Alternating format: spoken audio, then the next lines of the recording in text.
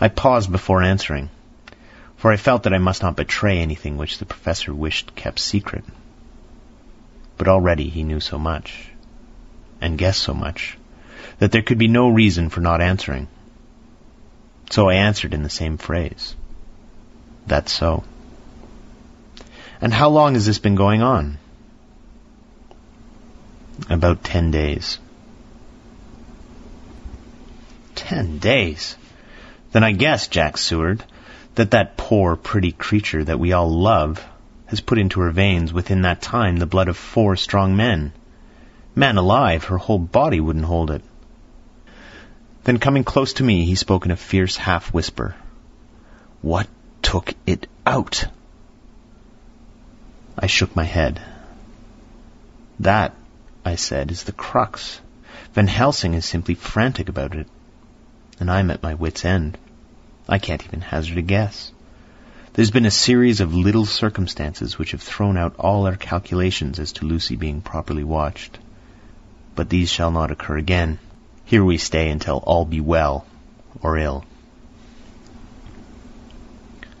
Quincy held out his hand. Count me in, he said. You and the Dutchman will tell me what to do, and I'll do it.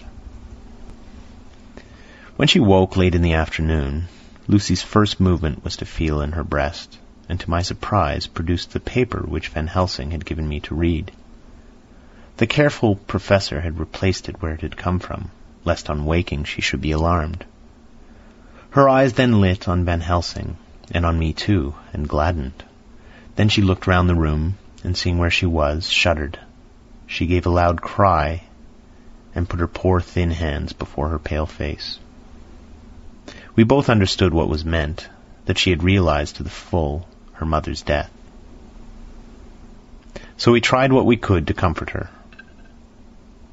Doubtless sympathy eased her somewhat, but she was very low in thought and spirit, and wept silently and weakly for a long time.